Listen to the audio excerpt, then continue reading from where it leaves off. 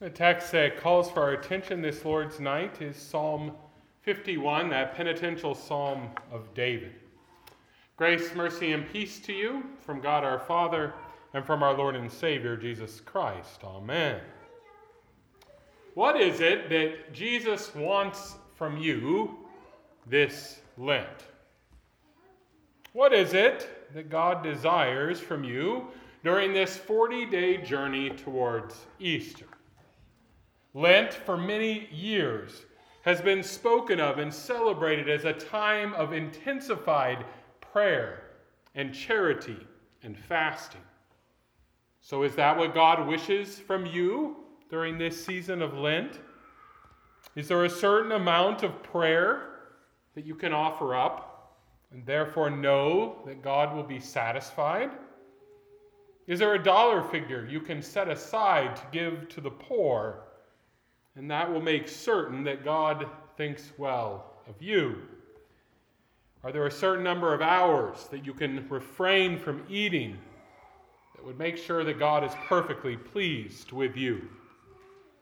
After all, I'm the one who gave you the little checklist on the back of the psalm we just read that speaks about how you might approach things like this during Lent. So am I trying to tell you as your pastor that those things are the things that God wants most from you this season? Well, no. As we'll talk later, each of those disciplines is good and certainly can be something we make a focus during this Lenten season. But if any of those things get sort of out of place in terms of priority, then they mean nothing.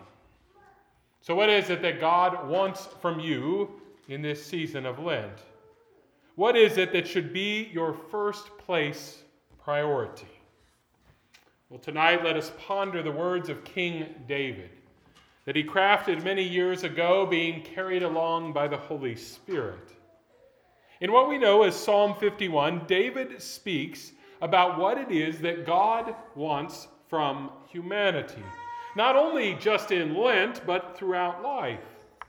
And what is that? Well, he wants a broken spirit. The Spirit of God, in the verse that we read just a little bit ago, said it this way: the sacrifices of God are a broken spirit, a broken and contrite heart, O God, you will not despise. Psalm 51, you remember, is that great hymn of repentance that David sang in humility before the Lord after the prophet Nathan had come and revealed all the things he had done in regards to Bathsheba and her husband Uriah, one of the 37 greatest warriors of Israel. Yes, the prophet Nathan had revealed in just a moment that David was in fact a tyrant, a murderer, an adulterer, a thief, a deceiver. And all of this ultimately because he was a coveter. He was one who did not place God first and therefore was an idolater.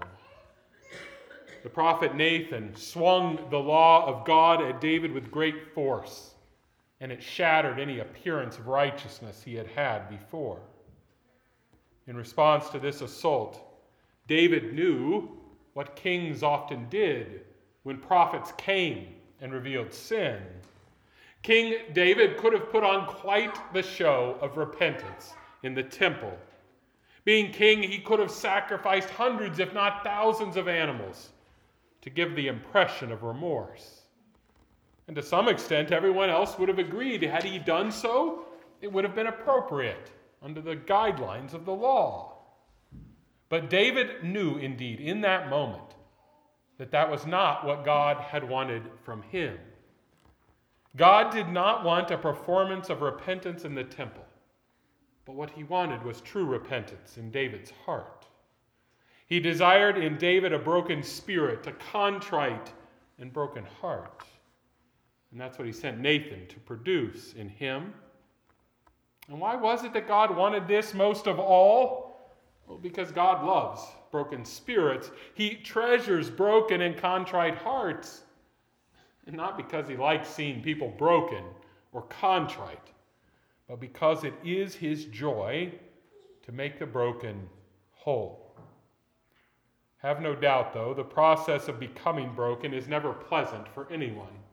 The Hebrew word used here for broken is a word that speaks of something being shattered into just 1,000 pieces.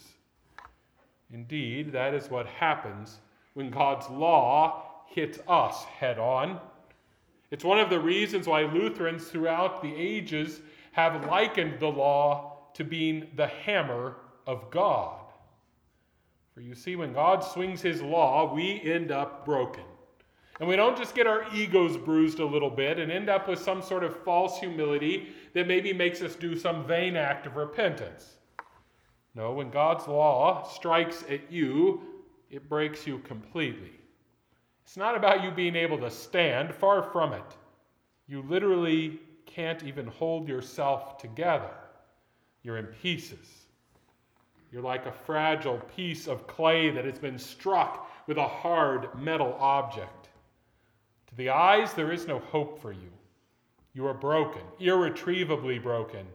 No one will be able to put you back together again. But it's okay, because there is one who can put you back together. It's okay because a broken spirit is what God wants from you. No, he doesn't want you to put on a show and act as if you're whole. He doesn't want you just to say the right things or do the right things because it's the right times. No, instead, he wants you to simply admit that when the law comes, it reveals that you are broken. And at best, we broken ones can barely whimper up from the ground the Kyrie.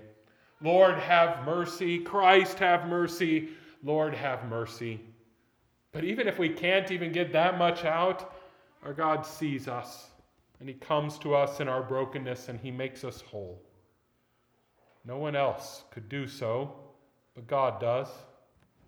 He did it for David, not only forgiving him, but making with him an everlasting covenant. He said that he would send one in David's line who would actually heal all the brokenness of the world. David's, yours, and mine. That's how God dealt with David. It's how he intends to deal with you throughout your life. As we're going to talk about this year in these midweek Lenten services, there is to be in our life a constant cycle of confession and absolution, of us admitting our sins and God forgiving them. Yes, it's just how it works, you see. You sin, God then reveals that is sin through his law, and it breaks you. Hopefully, then, you acknowledge that sin before the Lord, and he forgives you in Christ, and you are made whole. That is what God wants from you this Lent. Confession that flows from a broken spirit. That's what God wants to do for you in this Lenten season, is give you forgiveness and life in words of absolution. And once you're restored in that way, well, then the rest of the Christian life can resume. Prayers can be offered. Love can be shown to all, especially those in need. And fasting can begin to help us remember how good we truly have it. But never leave behind the basic cycle of confession and absolution.